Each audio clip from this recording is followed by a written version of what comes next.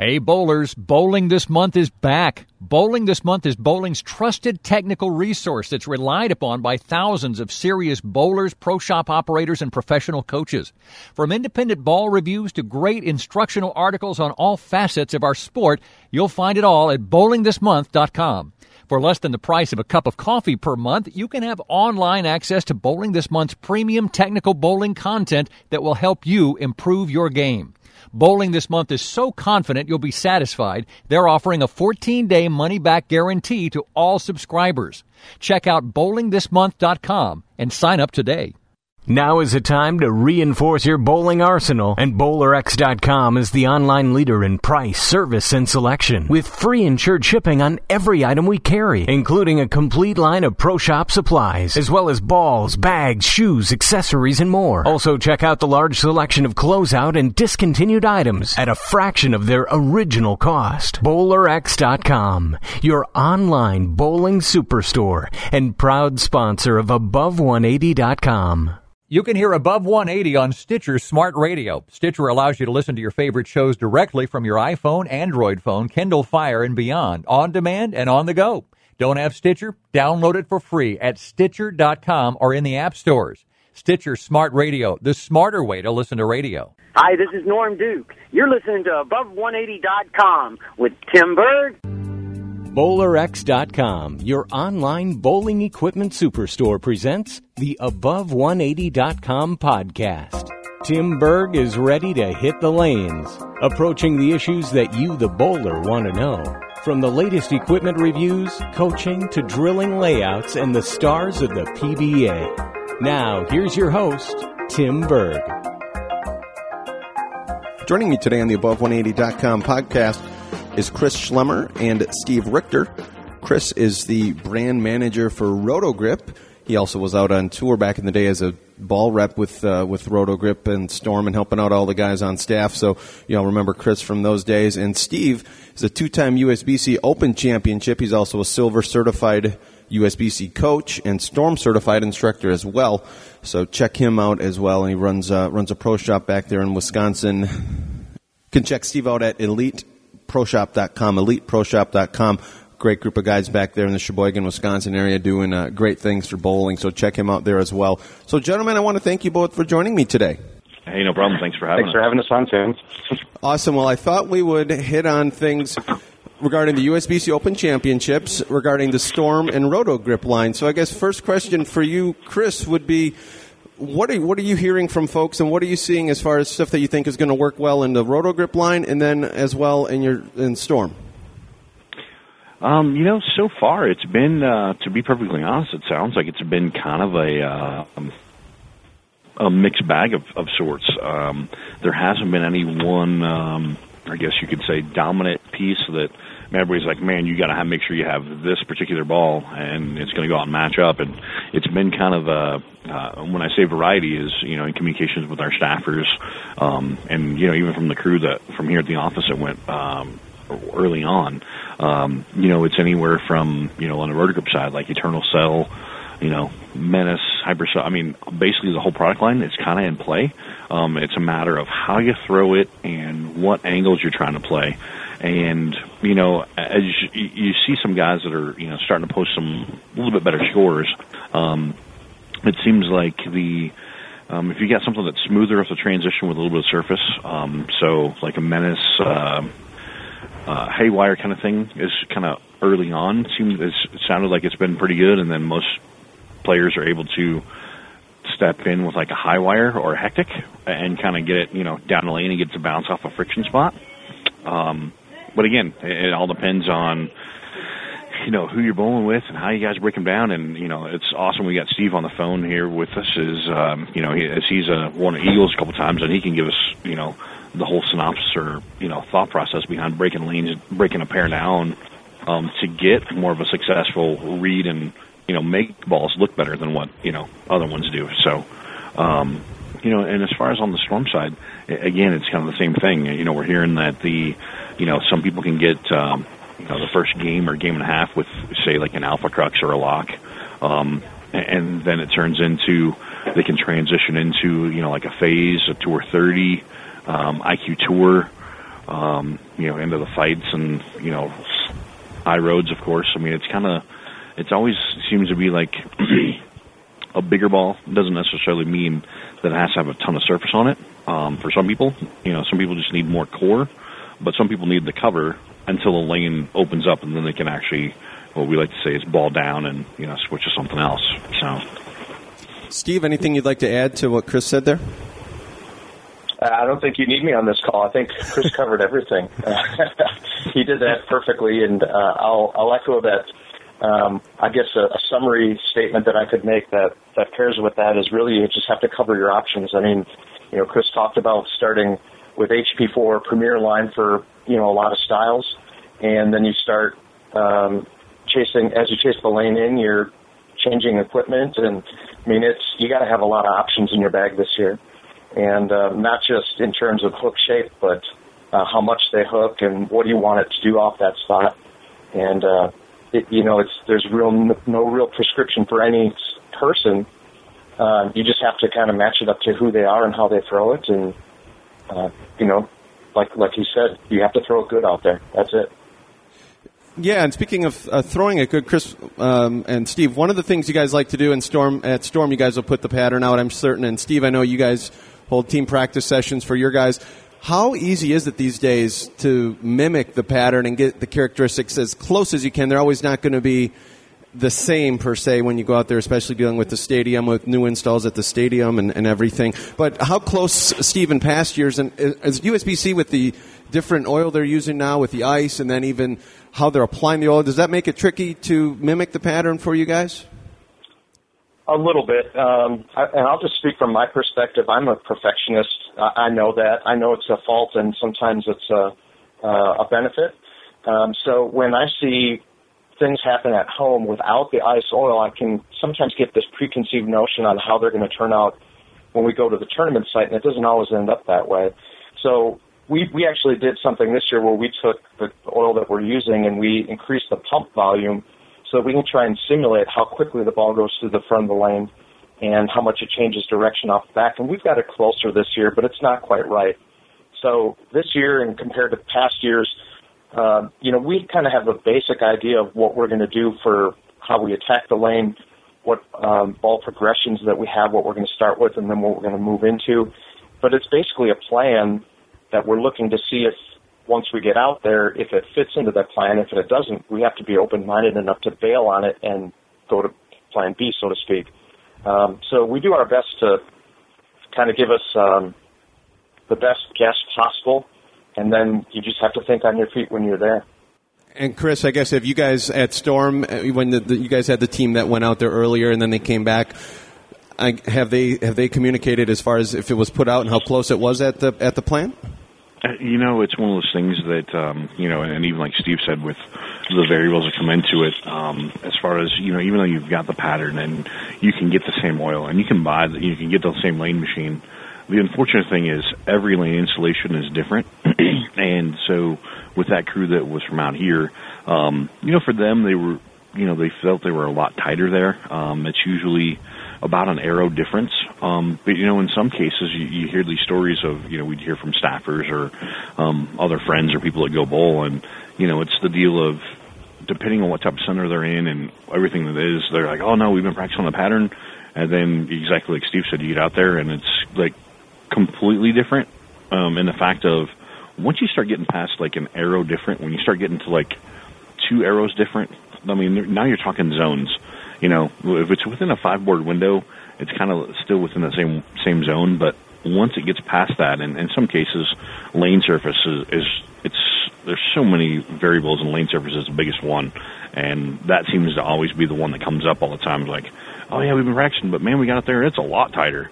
Or in some cases, and as we all know in that building, no matter how many times they do installs and how many times they do all the stuff, there's certain pairs that play a certain way.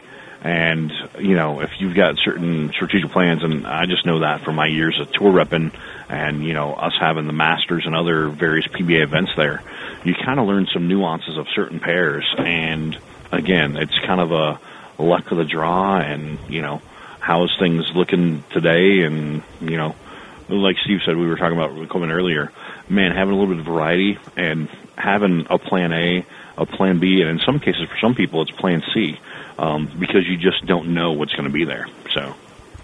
Well, and earlier I talked to Eric Vermillion. One of the things that stuck out that he said is you almost see two balls that are really extreme, two balls that you don't think you're going to use. One that's going to hook at the arrows, hook at your feet, and then one that's going to you think is going to go 60 feet.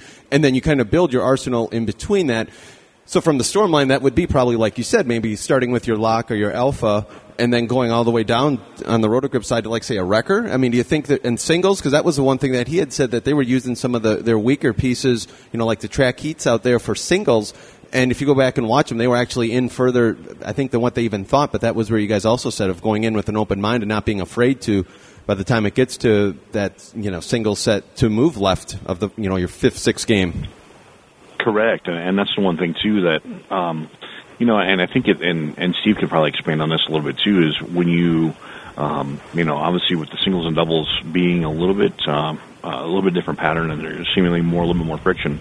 In some cases, there's players that are going to bowl well, still using a fairly big ball to start, and then using a step down ball, and then there's going to be some of the other players that can start with that weaker ball and start in and just lower the speed a little bit, kind of create that kind of big, play that hook shape, and then just let it open up and develop and just keep chasing it left. Again, I'm actually still currently nursing a ankle injury, so I haven't been bowling for a while, but and not going this year. But and looking and going through and seeing some of the posts and watching some of the video clips and stuff like that, and like we hear stories. Once you get in, and even if you're playing with that weaker ball, it looks like it's going to, in some cases, it's going to slide down the lane forever. And then all of a sudden, it just hits a spot and goes sideways. And you can even see some of the players that, even if they got a good look, if they throw one, they're like, oh, that one's out the window. And it comes trucking back. And they go, oh, it's kind of like surprising in some cases. And that's if you match up the right ball. Because in that same exact zone, you could throw a different ball, and it could completely miss the lane. So it's a matter of, matching the core cover and the zone of the lane to get that right combination for you. And it's just as easily to, like I said, grab a ball that you think is close, and then it doesn't even see the lane at all. So then it, it throws a kind of a trick in your mind and go, man, I got to bail out of this spot and go someplace else, where in essence you probably should have stayed there with a completely different ball. So it's Chris is 100% right on that. I don't mean to cut you off, but that is probably the best way I've heard it said yet. And just to echo my own experiences, what he said earlier, I've got that with a hectic. It looks unbelievable, and all my logic tells me that ball shouldn't work. It's too high RG, too low differential, and yet when the opportunity arises, it looks unbelievable. So, when I said before about you have to have options, you have to have it just for the reason that Chris mentioned. You could get stuck in a zone where it makes you feel like, well, in the league, we would just move a different zone, or we'd move more, when that's not the move. It's actually getting in the right ball. And then there might come a time where that ball currently doesn't work, and you think it's switching balls again, where now it becomes where you actually have to move the zone. So there's a lot of guesses you have to make and use your intelligence and your experience to make it all come together like a piece of the pie, which is why it makes this year so challenging, just like last year's. It's not so much just execution, it's making all the right guesses at the right time, too. Well, and what we've seen last year out there was, like you said, Steve, earlier, you mentioned about the fronts. The ball really got through the fronts, but then would still hook. So then people would think, okay, well, I got to get the ball right, and then it would go 60 feet, and they'd clip off the right side. So it creates illusion sometimes when you're seeing, and that's where the good teams like you guys are on and everything, you're able to watch each other and you know each other's game, so you can say, no, you just need to make a zone move. You can't just you threw it fine, it just didn't react and make that zone move or ball change. In this situation, guys, in this year, are you guys seeing, has it been better from what you guys are hearing in feedback to move left, to move, make your parallel move left on the lane, or is it better to stay in that same area and ball down? Well, I'll share an experience that we used last year. We thought that a move had come earlier than we thought. And again, our logic told us it's too early, that shouldn't be there yet. And Gail Myers brought it up. He said, hey, I think it's there. Let's make the move. And we picked the person that had the worst ball reaction, which was Danny. And without telling anybody else, he made the move and went flush. Then I got up and flushed it. And then we took that to Jeff, Mark, and Mike, and we said, hey, guys, here's what we saw. We all made the move. You all saw what happened. And, again, that started the discussion, like, are you guys sure? So, it's just at some point somebody has to take a chance. And sometimes you're right and sometimes you're wrong. But either way, if you learn something from it, good or bad, it helps you build what you're going to do moving forward, not just yourself, but the rest of your teammates. Yeah, and to expand on that too, and just from past experiences myself and this and that, and it's kind of understanding the capabilities and limitations of your team, and not we talk about ball reaction and playing zones and all that stuff, but then it also gets into where that person is more comfortable and where they can repeat shots the best. And obviously, Steve's on they're on a talented team. You get a variety of skill level, and you guys get rev rates and stuff like that. But if you've got different people and you're trying to attack them a little bit different, in some cases it is, like you said, if somebody sniffs out and just catches a thought process of, man, maybe it's time for us to jump in and start moving. Well, maybe it's that, but maybe somebody needs to stay camped. Maybe it's, your third bowler on the team needs to stay camped using the same ball, or maybe they just need a ball change. And, you can actually have your team kind of break apart. And as long as you don't get crossed up like on angles and stuff like that, we've seen it to where you can have two players move in, three camp, or you can have, two guys move in and three guys stay out and just change balls or not change balls at all. I mean, there's a lot of different ways to attack it.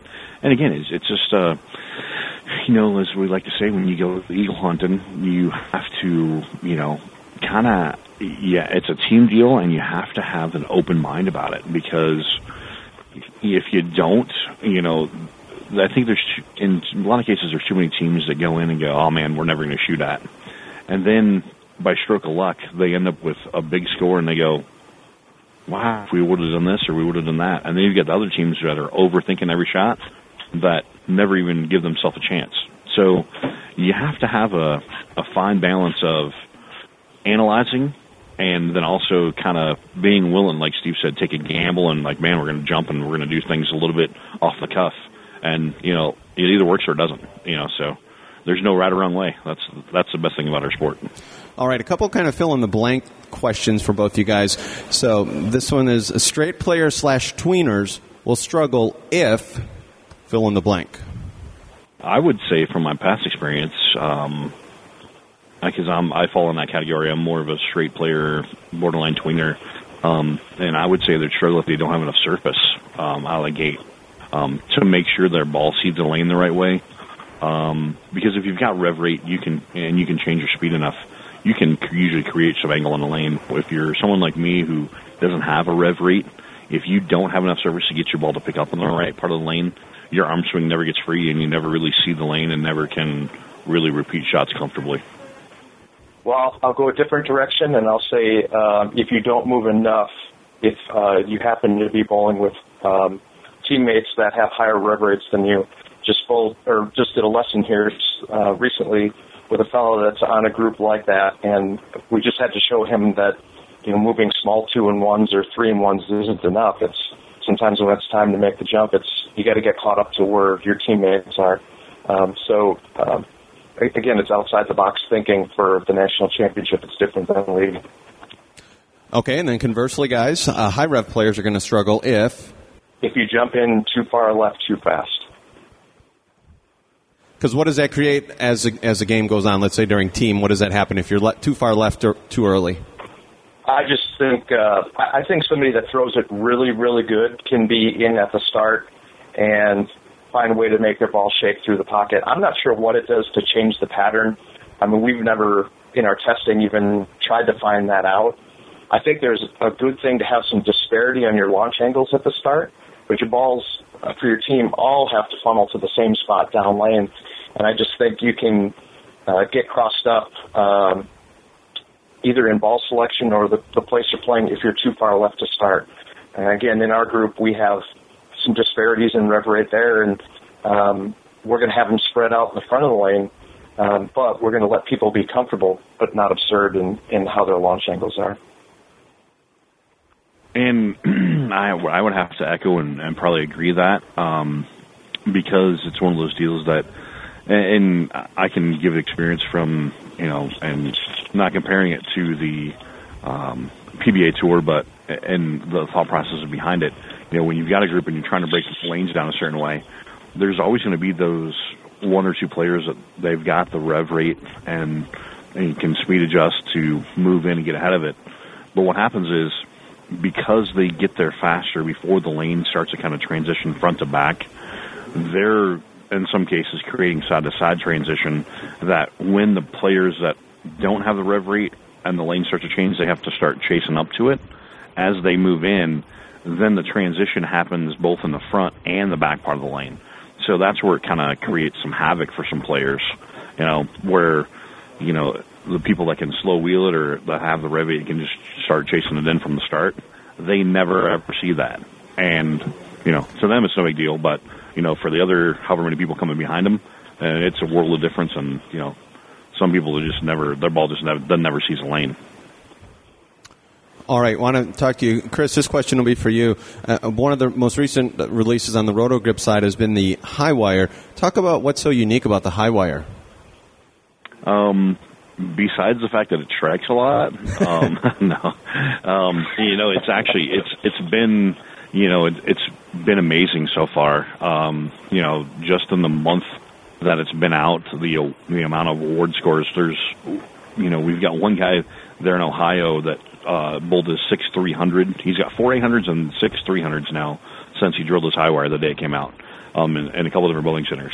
And I think the unique thing about that is, that core, the Middle Roll 70 core has been, so well received over the years, and it's just, it clears the front. It's not super sideways down lane. It gives you, it picks up and it starts rolling good to mid lane. And I think the idea, the thing that worked out was pairing it with the hybrid cover, which is with the pearl and with a solid. A little bit different mixture in the blend of the pearl to the solid, which creates just a little bit more retention of energy down lane, which, hence the reason why it shapes the back part of the lane so well. And, to be honest with you, I can say that, I personally, when, putting it together, I'm like, oh, this ball is going to be good. I didn't know that it was going to be this good. And it's been, like I said, it's been a blessing, and it's been very, very well received by the market, and the scores are proving it. We've already had, we've also had 2 instances where somebody's had the front 29 with it already. So, there's a lot of striking happening with that ball. Steve, do you have anything on the high wire? Is that good? I guess the other question would be, in my arsenal, if I want to bring that with me to the championships, do I need to do anything to the surface, or is that one of those where maybe box surface and maybe, again, kind of taking a guess, an educated guess, but maybe second game of team event you could throw something like that, or would you be able to start right out of the gate, or does it depend on a lot of factors? Well, I'm seeing the pinup one that I have.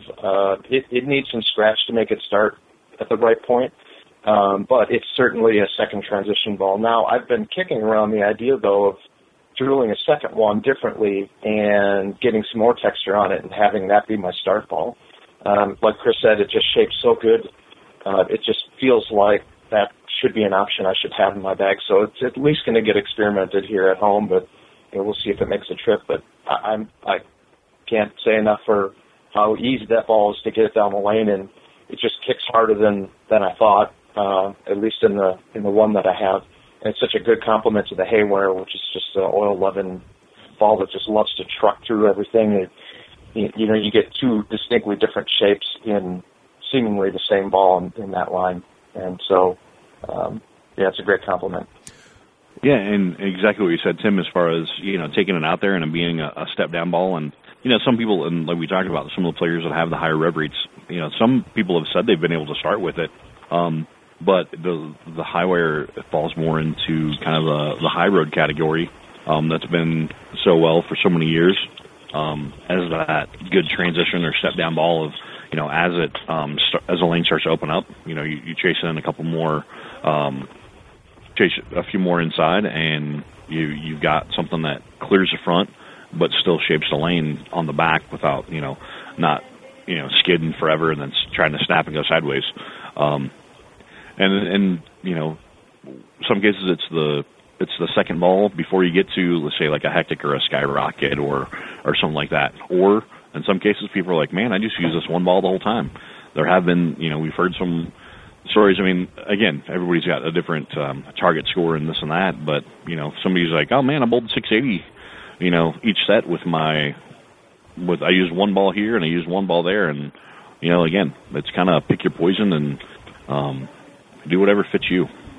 All right, final question. Steve, I received this email from a proprietor, and knowing that you're a proprietor, I want to get your take on this. He went out and bowled it. He's a pretty accomplished bowler in his own right, and he came back and he, shot like a 620 clean and just really was challenged on the lanes and said, if I'd have known they were this tough, I'd have told my whole crew to not even come down here and come out and bowl these events, because it's too tough for the, the quote-unquote typical house bowler or your house bowler who maybe averages 200, even 210 in some cases. Do you have any thoughts on that? Or, with the USBC the last 2 years, this is the second year, it seems like Chad and folks down there in Arlington have made a concerted effort to make the pattern a little more tricky than what it had been from, the last time we were in Reno when it, was you're striking all those, people made it look like a house shot conceivably in team there. So what are your thoughts on that? And as a proprietor, how are you able to, I guess, like Chris was just alluding to, manage expectations for folks and let them know, hey, if you go out there, guys, and you average 1,800, that's going to be a pretty good score this year. Yeah. Well, first is to set the expectation that from this point forward, since Chad Murphy's, kind of taking this under his wing and getting it back to what his perceptions of the past were, this is the way it's going to be from now on. They're just going to be hard. So it comes down to good shot making and good ball selection. And from the proprietor standpoint, we do our best to try and inform the people that we know that are going there, look, you should come out and do a practice session with us. We should show you what it's going to be like. We should show you what the transitions might be like, what your angles should be like, and at least arm them with more information to know at least what the expectation is. So even if they don't perform to their standards, but what we showed them was close to being right, hopefully that creates the kind of situation where they're excited to go next year because now they know a little bit more than the other guy. But this is the national championship. It should be hard. And although I don't agree with all the decisions he made for the upcoming changes, I think having a little more challenging patterns is a good thing for this event. All right, well, we'll leave. We're going to leave the tournament talk there. I want to talk about one thing, Steve, that you are doing as a proprietor, and Chris, I know you're involved in this as well. But just talk about what you're doing back there in Wisconsin to help some folks out. Yeah, thanks for giving me the opportunity to say something about it. It's going to be the fourth year of a fundraiser that we do that's wrapped as a blanket around a couple of bowling tournaments that I have as part of our bowling center and pro shop. We have Storm involved doing lessons next week, Friday, all day long. And then we have a tournament Friday night, a tournament Saturday, and all the money that we have is going to a charity called the 12 Weeks of Christmas Project. Just quickly on that, that's part of our local Elks Lodge that I'm a member. They gather things throughout the year and then work with, by things I mean food items, toiletries, necessities, and they target specifically the homebound, the sick, the injured, people on assistance. They work with the Department of Health and Human Services to deliver that at Christmas time. And there's nothing better than knocking on a door, giving them a big box of stuff that they don't have, saying Merry Christmas, and heading out to the next house to make a positive impact in the community. So last year we raised $16,000. A lot of that thanks to corporate donations. One of them was the Christmas Foundation and Epic Creative. And we're hoping to raise another $15,000 next weekend. So if anybody out there is feeling charitable and wishes to contribute, by all means, you can get a hold of me, and we gladly accept it. And Chris, talk about Storm and Roto Grip's involvement in this. And like Steve was saying, you guys are doing lessons, and just one of the things that you guys put your support behind. Yeah, and as Steve mentioned, it's one of those things that from donations and stuff like that, Bill and Barb are, very strongly believe in giving back, and even some of the stuff we do here locally in Utah. But Steve being a part of the Storm family, and Barb and Bill reaching out to help in that regard. And when it gets into as far as donating product and our time, and it's one of those things that when Steve reached out to me and, hey, we want to do this thing and tie it all together, I'm like, absolutely, no problem. And, so I'm going out there, and I think Steve's got me booked for like 48 straight hours of lessons, I think is what he told me. But, no, it's one of those things that, his community, and he's got a great following and people that are, eager and willing to want to get better at bowling and learn some tips. And, with my help, with myself and Chris Sand, I believe, is coming in as well. So, who was also part of this family that now works for Turbo. But, we're coming in to give lessons and, just be a part of the whole experience. And I've actually not been here. This will be my first time attending the event, so I'm actually pretty excited to see, and be a part of it. And I know each year that, I've helped Steve with some other stuff with, donations and, money he can raise to help make a difference in the community. And that's really what it's all about, with those of us that are fortunate to do what we do and be in the position we are, but, also help those who, may not have the money to, have that Christmas dinner or, get clothes or toiletries or whatever one may need. And it's just really cool all the way around. Well, great stuff. And, Steve, what we're going to do in the description of the podcast, we'll put where folks can reach out to you guys and help you out with that as far as the donation around the tournament, but then I'm guessing also during the year, too. If something comes up where maybe 6 months down the road or 3 months down the road they want to make a donation, they can do that as well, and we'll get it to the right folks there. So thanks for what you guys are doing and giving back to our sport and giving back to the community, because that's always, like you said, it's always good to help if we're able to. Wonderful. Thanks so much. I appreciate that. And, guys, a few quick things before we go here. First of all, I want to remind folks, check out bowlingthismonth.com, the world's best and most complete technical resource. Got all sorts of great ball reviews. Every ball we talked about here, going to be able to get a review and take a look at it and see if it's going to fit in your arsenal for the USBC Open Championship or, frankly, just for your arsenal all in general in your tournament bowling. Checking out the website right now, seeing a great piece up there still by Jeff Riggles talking about how to attack the USBC Open pattern in his opinion. Also, an article about health and your knee pain and how to reduce your knee pain. So great stuff there. So check out bowlingthismonth.com. Again, bowling's best and most complete technical resource right there. Also want to remind you, as we're talking about Reno here a little bit, check out the Nugget Resort and Casino. Great stuff there. Get a great room rate if you call right now using the promo code GAB180. It's GAB180. Have to call for that rate.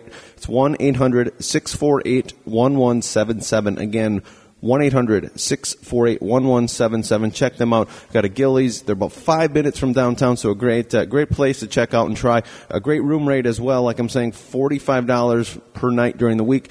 $69 on the weekend. That includes a resort fee, so no hidden fees when you get out there, no surprises. You know what you're going to pay before you leave for Reno. So check them out as well. Again, great stuff with them. Got a free food credit, $10 food credit per person per stay, and 2 free drinks per person per stay as well. So check them out.